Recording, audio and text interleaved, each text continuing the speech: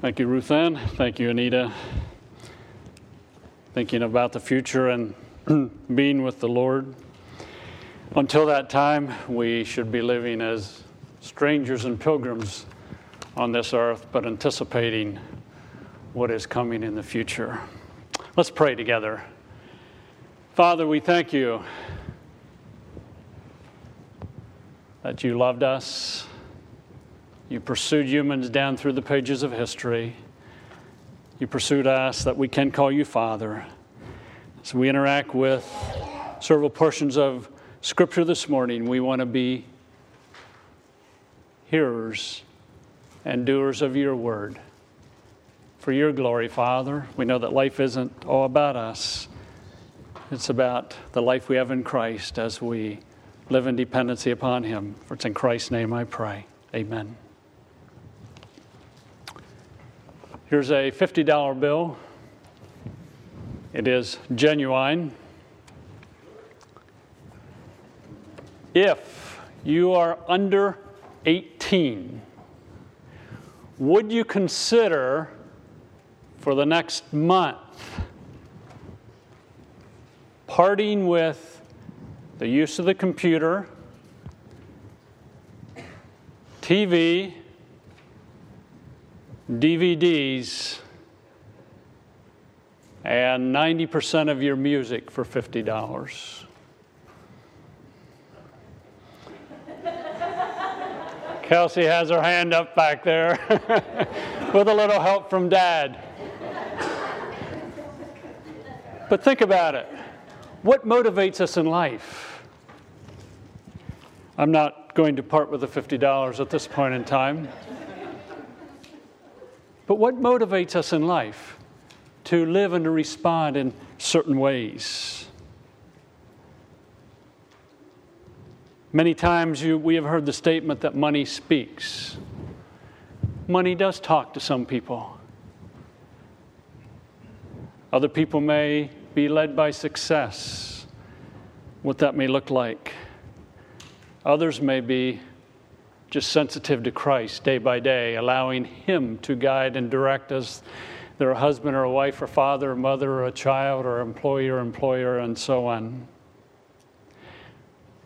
Are you as a student willing to face rejection due to your position on how the earth came into existence?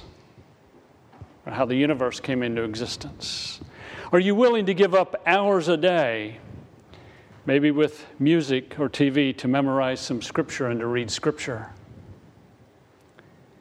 Will you remain in a difficult relationship to serve rather than walk away?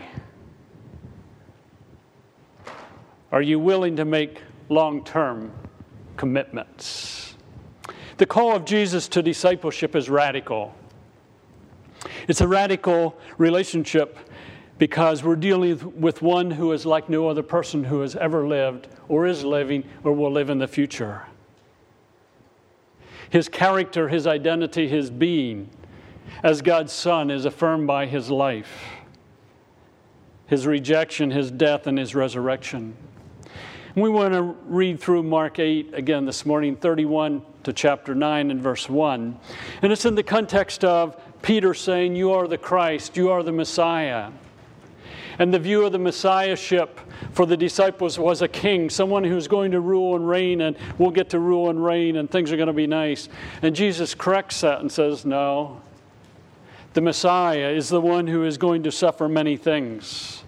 He's going to be rejected by the elders, the chief priests and teachers of the law. He's going to be killed, and then he's going to rise the third day.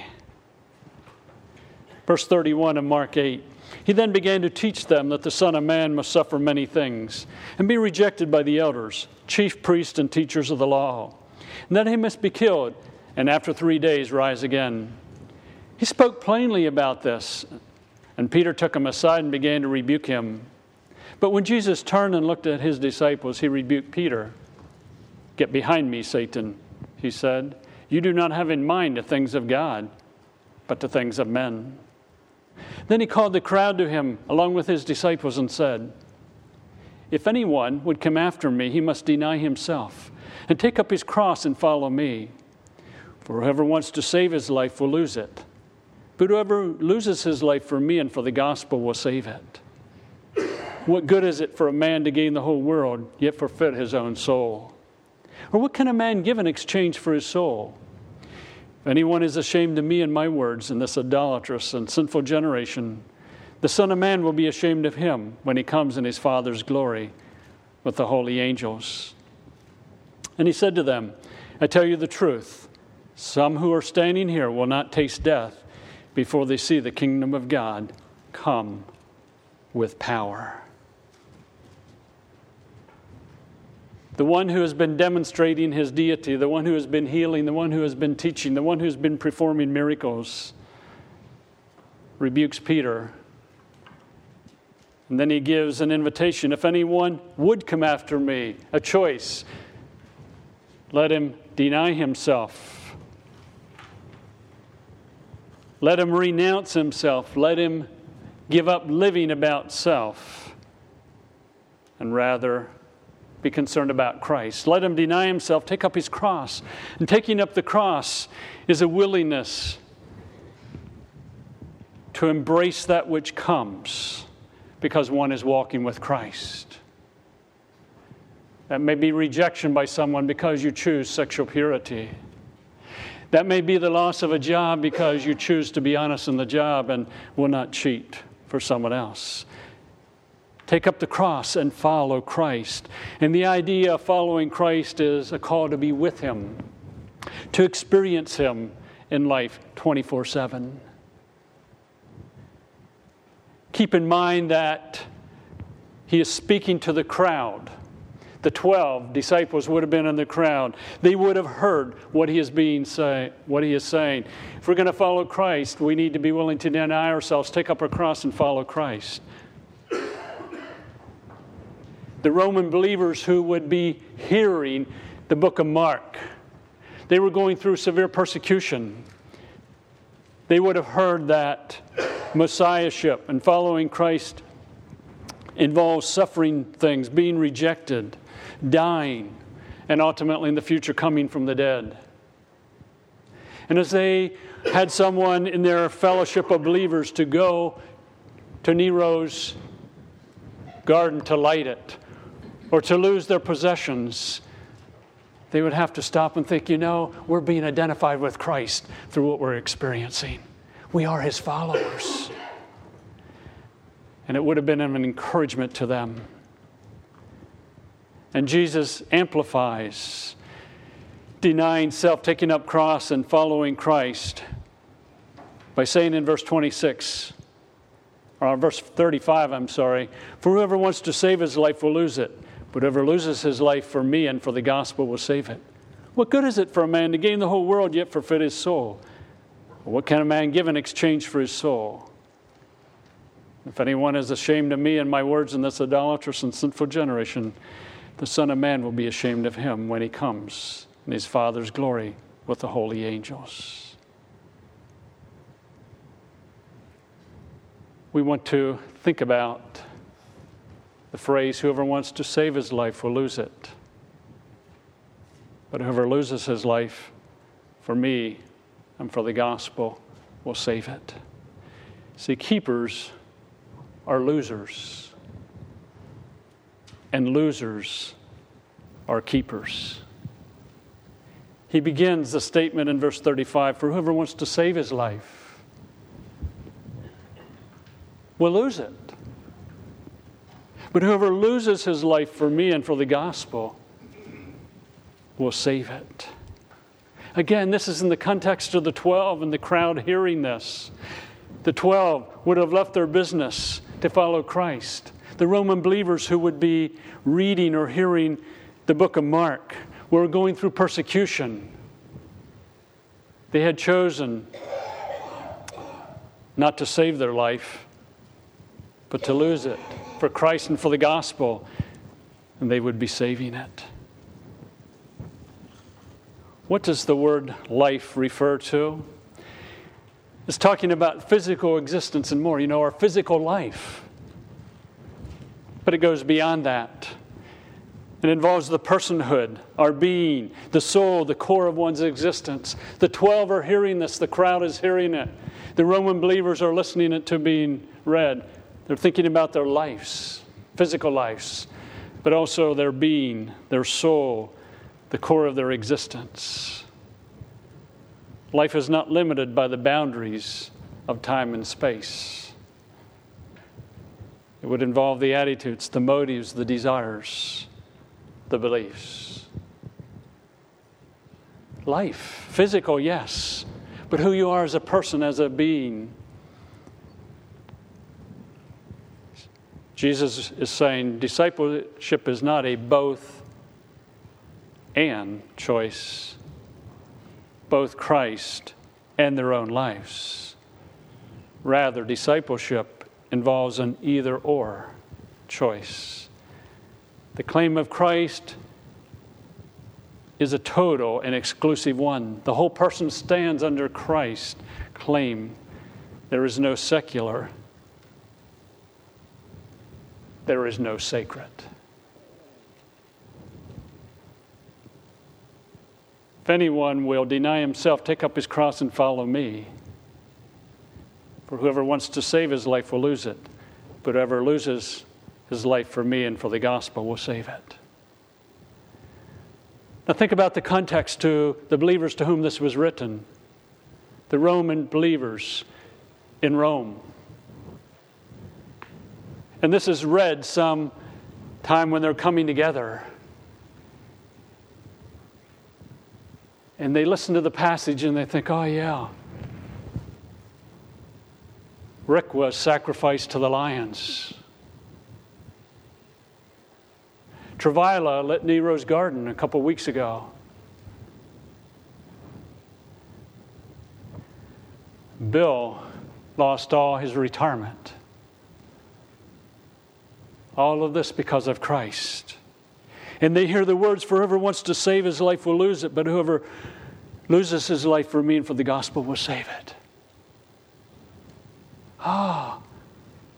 Rick saved his life even though he lost it. Travilla saved her life even though she lost it. Bill saved his eternity even though it looks like he lost it.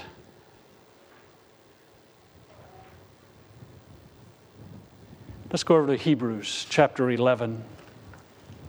Hebrews chapter 11. Just to look at some examples of those who were willing to be losers, to be keepers. The book of Hebrews is basically centered in Christ is better than Moses, Aaron, the prophets. He's better than the Old Testament system of sacrifice. And also tied in with that is true believers will persevere. And in chapters 9 and 10, he has talked about Christ and what we have in Christ and the response of that. And then he goes into chapter 11. And in chapter 11, I think we have God's Hall of Fame, if you please, those who live by faith, those who were losers in this world's point of view, but keepers. Chapter 1 of Hebrews 11. Now, faith is being sure of what we hope for and certain of what we do not see. This is what the ancients were commended for. By faith, we understand that the universe was formed at God's command, so that what is seen was not made out of what was visible. By faith, Abel offered God a better sacrifice than Cain did. By faith, he was commended as a righteous man when God spoke well of his offerings. And by faith, he still speaks, even though he is dead. If you go back and study Genesis chapter 4, the account of Cain and Abel, we find that Abel's offering was accepted and was commended because he followed God's pattern for worship. He became a loser. He laid aside what he thought might be the pattern for worship and followed God's pattern. Cain became a keeper. I will worship the way I want. And he became a loser.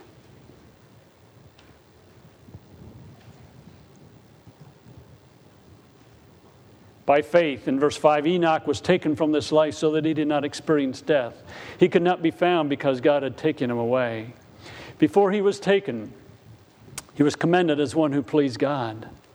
And without faith, it is impossible to please God, because anyone who comes to him must believe that he exists, and that he rewards those who earnestly seek him. Enoch, in light of the text of Genesis, was one who walked with God, along with Hebrews chapter 11. One who was willing to be a loser, to be a keeper. By faith, Noah, when warned about things not yet seen, in holy fear built an ark to save his life. By his faith, he condemned the world and became heir of the righteousness that comes by faith. Now think about Noah. It would seem to be that before the flood came, there was no rain. And God said to Noah, I want you to build an ark. And apparently worked at this for 120 years. And when it came time for the flood, we know that there were only 8 righteous people. Righteous people probably having died just shortly before the flood. Again, the text does not tell us what happened with Noah, what unbelievers said to him, and so on. But the text clearly says, by faith.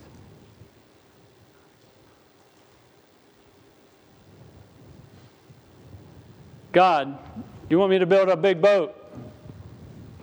I want you to build an ark. Here's the dimensions. Why, God? Seems absurd. It seems stupid. In holy faith, he built an ark. A loser who became a keeper. And those that were unbelievers who were keepers became losers. By faith, Abraham, when called to go to a place he would later receive as his inheritance, obeyed and went, even though he did not know where he was going. By faith, he made his home in the promised land like a stranger in a foreign country. He lived in tents, as did Isaac and Jacob, who were heirs with him of the same promise. For he was looking forward to the city with foundations, whose architect and builder is God. Abraham, being called by God while he is in what modern-day Iraq. Go to a land that I will show you. But God, where am I to go? I will show you. But God, where am I to go? I will show you. By faith. Well, God, I'm going to leave many things behind. By faith. God, how about all this? By faith. Abraham became a loser to become a keeper. He journeyed to land that he didn't know where he was going. The text of Hebrews clearly says he was looking forward to the city with foundations whose architect and builder is God. Skipping down to verse 22, by faith, Joseph, when his end was near, spoke about the exodus of the Israelites from Egypt and gave instructions about his bones. Children of Israel are in Egypt. They remained there for some 400 years, but yet Joseph, in faith, was confident that God was going to deliver. Joseph, with his life, a loser who became a keeper. By faith, Moses' parents hid him for 3 months after he was born because they saw he was no ordinary child, and they were not afraid of the king's edict. Pharaoh had said the Hebrew children are to be killed. What did they do? They took their baby Moses, and his mother made a basket for him and put him in the river with his sister to watch him. They were not afraid of the king's edict. Losers who became keepers. Skipping down to verse 32. What more shall I say? I do not have time to tell you about Gideon, Barak, Samson, Jephthah, David, Samuel, and the prophets, who through faith conquered kingdoms, administered justice, and gained what was promised, who shut the mouths of lions, quenched the fury of the flames, and escaped the edge of the sword, whose weakness was turned into strength, and who became powerful in battle and routed foreign armies. Women received back their dead, raised to life again. Others were tortured and refused to be released, so that they might gain a better resurrection. Some faced jeers and flogging, while others were chained and put in prison. They were stoned. They were sawn in two. They were put to death by the sword. They went about in sheepskins and goatskins, destitute, persecuted and mistreated. The world was not worthy of them. They wandered in deserts and mountains and in caves and holes in the ground. These were all commended for their faith, yet none of them received what had been promised. God had planned something better for us, so that only together with us would they be made perfect. Again, another group of losers who became keepers. Jesus gives the invitation, if anyone would come after me, let him deny himself, take up his cross, and follow me.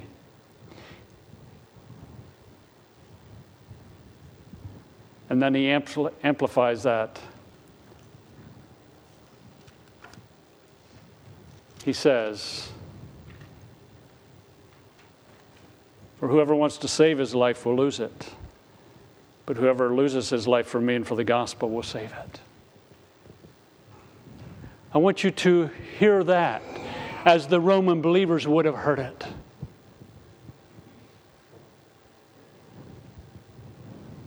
Rick's gone. And the rest of us are encouraged. And Travail is gone, and Bill and Jane lost their retirement. What an encouragement that was to them. Here's some people that are losers, but they're keepers.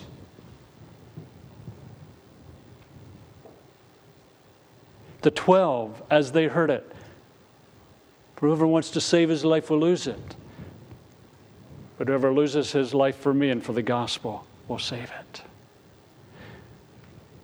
Let's think about a couple applications for living today.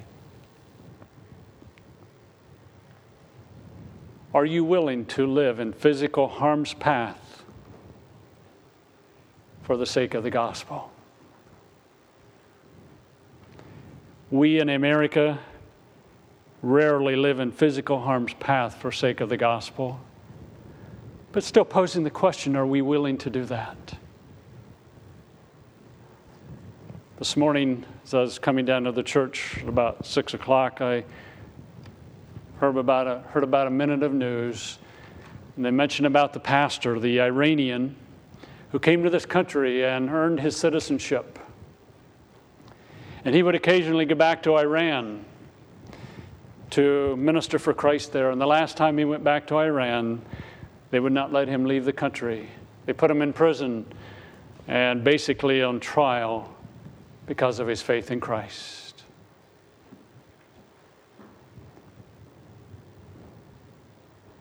The 12 had already been told to some extent that you can expect rejection, you can expect persecution, you can expect death. The Roman believers who heard this, some of them would have already been through it. And they would have been hearing, we're identified with Christ. We may be losing in this world, but we're keeping in eternity. Shifting gears a little, are you willing to live in social harm's way?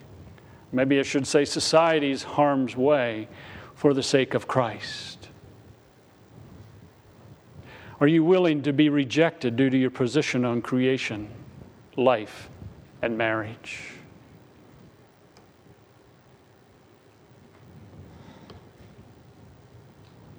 In gentleness and humility and in grace, in the course of a conversation that has come up at school or on the job, you share that you believe the universe was created by God. And some other students or coworkers say, that's a big joke. It evolved. That's your opinion? No, I base what I believe on Scripture. Oh, you're one of those people that think that life begins at conception.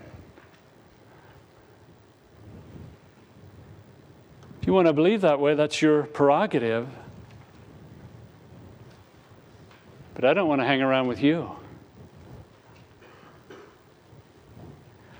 Are we willing to be rejected due to standing pure sexually?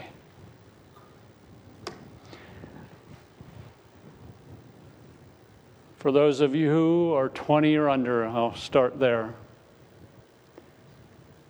When there's pressure on you by a guy or a gal to become involved sexually, whether mentally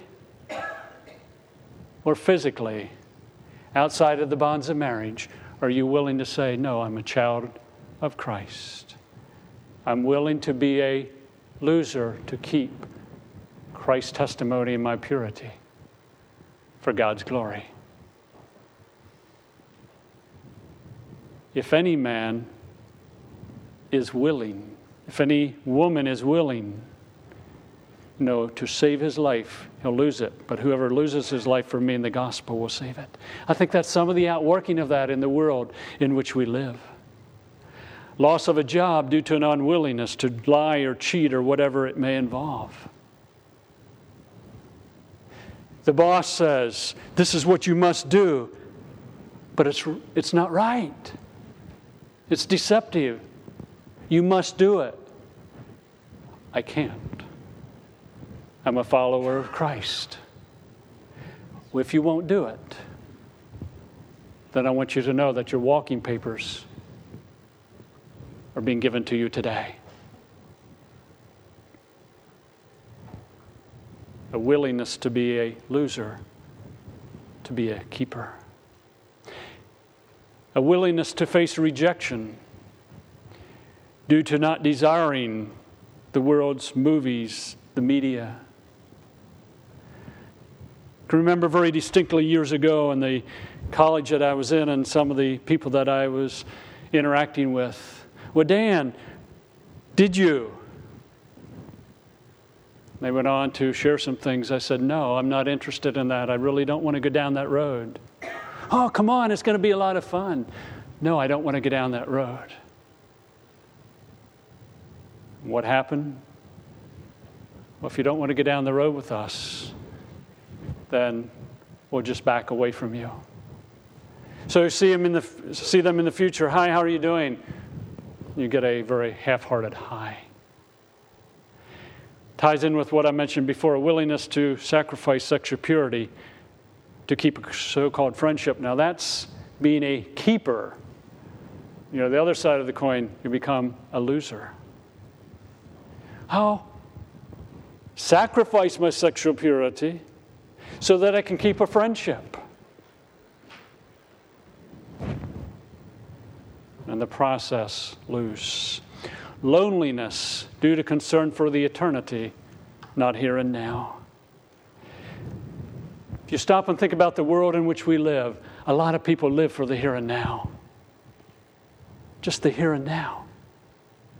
And we live in the here and now. We have to process money. We have to process jobs. We have to deal with relationships.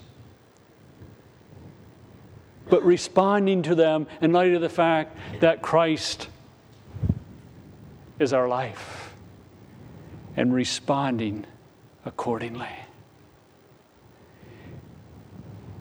You mean to say that you give $5,000 to the Lord's work last year? You're stupid. I'll be stupid in this life to be a keeper later on. Loneliness because people just can't always relate to how you live and how you respond. Hours a day on a computer with games, media, texting, with maybe seconds for Scripture. Saying, I want to be a keeper. I want to do what I want to do in the computer. I want to do what I want to do with the games. I want to do what I want to do with the media. I'm not concerned about Christ being my life and how He might want me to respond to that.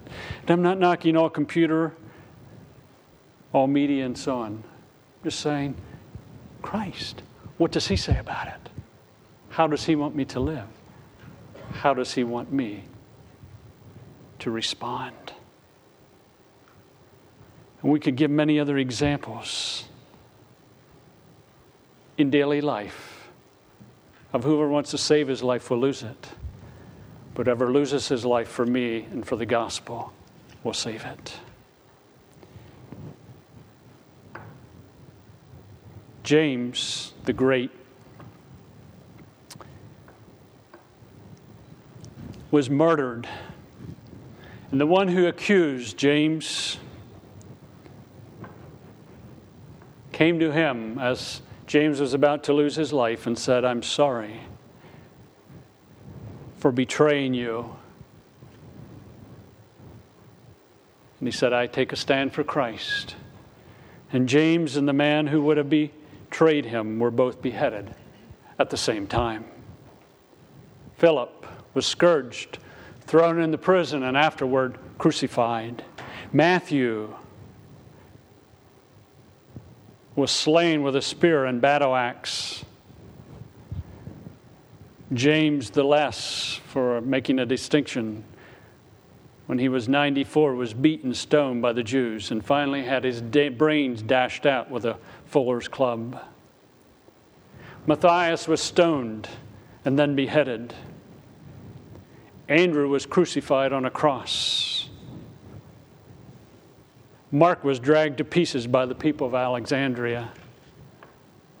Peter was crucified with his head down. And we could go on with others that were willing to physically lose their life to keep it. The call of Jesus, if any man will deny himself, if any man will choose to follow me, let him deny himself, take up his cross, and follow me. Whoever wants to save his life will lose it, but whoever loses his life for me and the gospel will keep it. Think about Hebrews 11. Think about Jesus' invite to following him. Think about saving life but losing it, but losing life to keep it. How has the Lord spoken to you this morning? If He has, will you respond? With those thoughts in mind, we want to sing together